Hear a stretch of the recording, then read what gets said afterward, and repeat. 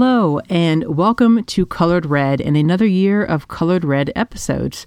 My name is Laura, and this month I'm going to be covering the history of the mafia in Colorado. Today's historical case will feed into my end of the month episode focusing on the Smaldon family, which controlled Colorado's Northern Territory mafia, including Denver. The sources for this episode today are two books that I've pulled from many times: Murder in the Mile High City by Linda Womack and Linda Jones, and Mountain Mafia by Betty Alt and Sandra K. Wells. Check out one of my previous historical murder cases about the Black Hand, the mafia group that controlled much of southern Colorado in the late 19th century and early 20th century. Crime in Denver and Colorado in general took a different turn in the 1920s and early 30s. For a long time, Denver and much of Colorado was under the control of the KKK. And check out my bonus episode about the KKK in Colorado for more information about that. But the KKK was in operation, and prohibition was in full swing. So was the crime that ended up building up to the mafia in the United States and Colorado, and that crime was bootlegging. Bootlegging split Colorado into two mob-controlled halves, that of the north, which included Denver, and that of the south, which was largely centered around Pueblo. 1919 to 1933 was the most violent decade-ish in Colorado's history, and those two mob markets fought over the criminal activity of bootlegging and all of the murders that it involved.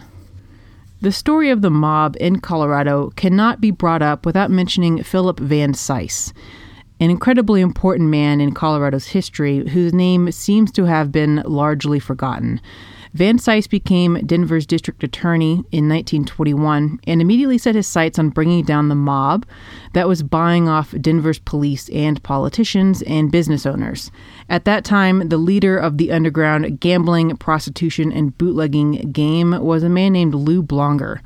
Blonger attempted to pay off Van Cise with $20,000, and Van Cise didn't take it. Instead, he got a new technology, a dictaphone, and somehow installed it in Blonger's office and used its recordings to bring down Blonger in a famous trial in 1922, where Blonger and 22 of his associates were convicted of various mob-related crimes and sent to prison. Van Cise then decided to go after the KKK, which in the 20s was well entrenched in Denver's politics, with the governor Clarence Morley being a part of it, as well as Denver's mayor Benjamin Stapleton. The KKK essentially had Denver's politics, industries, and businesses under their control, forcing people to bend to them and pay dues or be ousted. Van Cise helped introduce many bills to the Senate to abolish various Klan-based state entities, and Van Cise also ended up prosecuting Colorado's Grand Dragon, John Locke, for tax evasion, sending him to prison in 1926. Van Cise essentially steamrolled the Klan in Colorado. Governor Morley's secretary was then prosecuted for mail fraud, and then eventually Morley was too, and Morley's still the only Colorado governor to ever be sent to prison. And thus, the Klan was squashed in Denver, and they moved their headquarters to Canyon City, and the rest of that can be heard in my episode about the KKK. Van Cise went against two groups who basically controlled the entire city and wrapped it in criminal activity, and he brought them down despite misgivings from his peers, a feat that I think earns him some recognition. But unfortunately for bootlegging and the mob, a new boss simply took the place of the old one, and operations started again. For all of the things that Van Cise accomplished, not everything could be controlled and prosecuted by him. And of course, his tenure as Denver DA came to an ending point. And unfortunately for bootlegging and the mob, a new boss simply took the place of the old one, and operations started up again. Giuseppe Roma, also known as Joe Roma, stepped up to take over the crime mob of Denver, particularly the bootlegging aspect, which was by far the most profitable. Roma set up grocery stores in the Italian neighborhood of North Denver, and the Denver Vice Squad quickly figured out that his shops were fronts for booze running. Roma and his brother in law Frank Greco ran an illegal booze still out in Gilpin County to the west, which at that time was basically lawless and not policed at all. They used fresh mountain water coming down from the mountains, and they stored their booze in abandoned mountain mines that were only reachable by rough trails. The residents of Gilpin County largely knew about this business going on, and they enjoyed the generous amounts of money left on their doorsteps to stay quiet. Some residents even helped the bootleggers with things like towing their cars, and they lived symbiotically in this area. Joe Roma would prove to be a pretty ruthless man, barely over 5 feet tall. He was known as Little Caesar.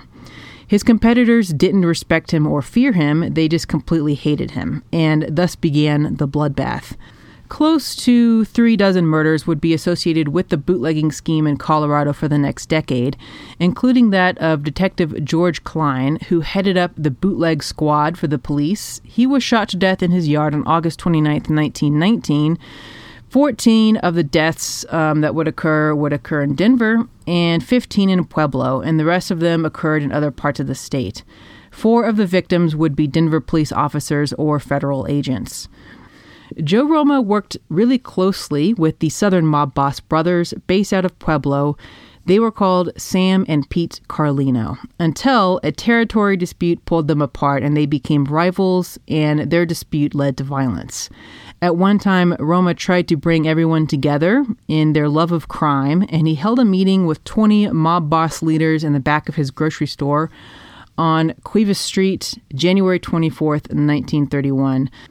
But the Denver Vice Squad somehow knew about this really convenient meeting of all the mob bosses in the state, and they raided it, arresting several men present. Several historians believe that this raid actually increased the rivalry and the mistrust between the gangs, and the gang wars basically went on to escalate. And Joe Roma and the Carlino brothers appear to have made a truce during this meeting, but only for a little while. Sam Carlino ended up being gunned down in the kitchen of his North Denver home on May 8th, 1931. Joe Roma provided an alibi. Pete Carlino was arrested on conspiracy to commit arson, but his $5,000 bail was posted by none other than Joe Roma on June 23rd, 1931.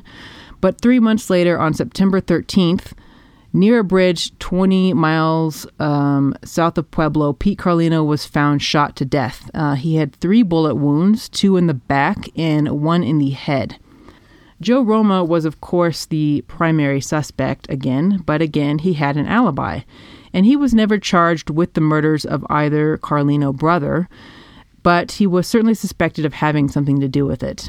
Roma found himself at the top of his game, but with a growing list of enemies, including another mob family, the Smalden brothers, who also operated out of North Denver, and all of their operations were kind of located in the Highland and Sunnyside neighborhood areas, where a business of theirs still remains.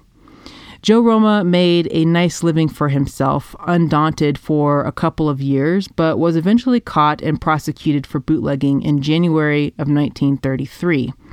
But he only faced a hefty fine for this, which he of course paid, and then got right back in business, but only for a couple weeks, because on February 18th, 1933, Joe Roma thought he was alone in the living room of his bungalow house at 3504 Vallejo Street. Around noon, he was shot to death and left sitting in his favorite chair in his living room. He was 38 years old. His wife, Nellie, returned home and thought that he was just kind of slumped over sleeping until she attempted to wake him and couldn't. Then she noticed a pool of blood forming under his body. And apparently Nellie wasn't that observant, because when police arrived and surveyed the scene, they saw that he had been shot 7 times, and 6 of the bullets went into his head and out the back, and his blood and brains were sprayed all over the wall behind him. They also noted that his beloved mandolin was still clutched in his hands, as he had either been playing it or holding it when he was shot to death. Shell casings were found in 2 parts of the room, indicating that he was probably shot in a crossfire of bullets from 2 people, and what's more, there was no forced entry, so he was shot by men he knew and potentially men that he considered associates of his. Nellie made a statement to the Rocky Mountain News that ran on the front page on February 19th, 1933. And this statement said, "No stranger could have gotten into the house. Joe wouldn't let a stranger in. I don't know who did it. I don't know of anyone who was coming to see him or of anyone expected." This article went on to describe Nellie in great detail, as creepily many newspapers did back then.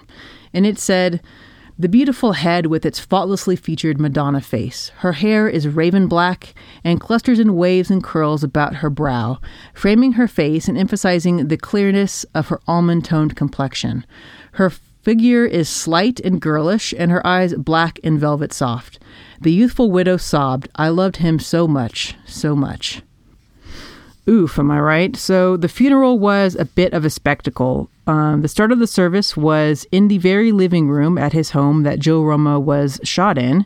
He was laid to rest in a $3,000 polished copper casket with a glass dome so his body could be viewed. He was surrounded by massive flower arrangements that were placed in ways as to cover the bloodstains that were still all over the walls. The casket was then carried out to an awaiting hearse, where it traveled to Crown Hill Cemetery, followed by 2 flatbed trucks carting the enormous array of flowers.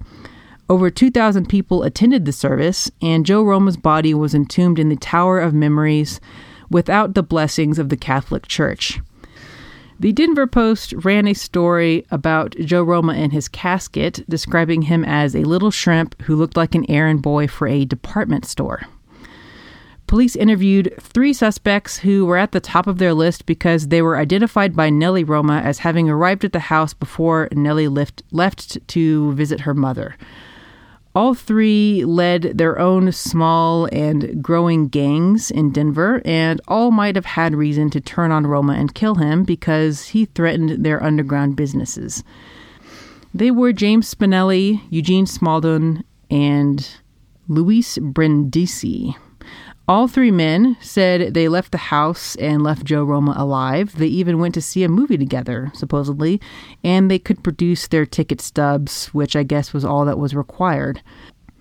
No more leads ended up surfacing, and the Denver Post wrote a story saying, "Joe Roma's assassination emphasizes that crime never pays. The big shot of today in the gang world is the bullet-riddled target of tomorrow.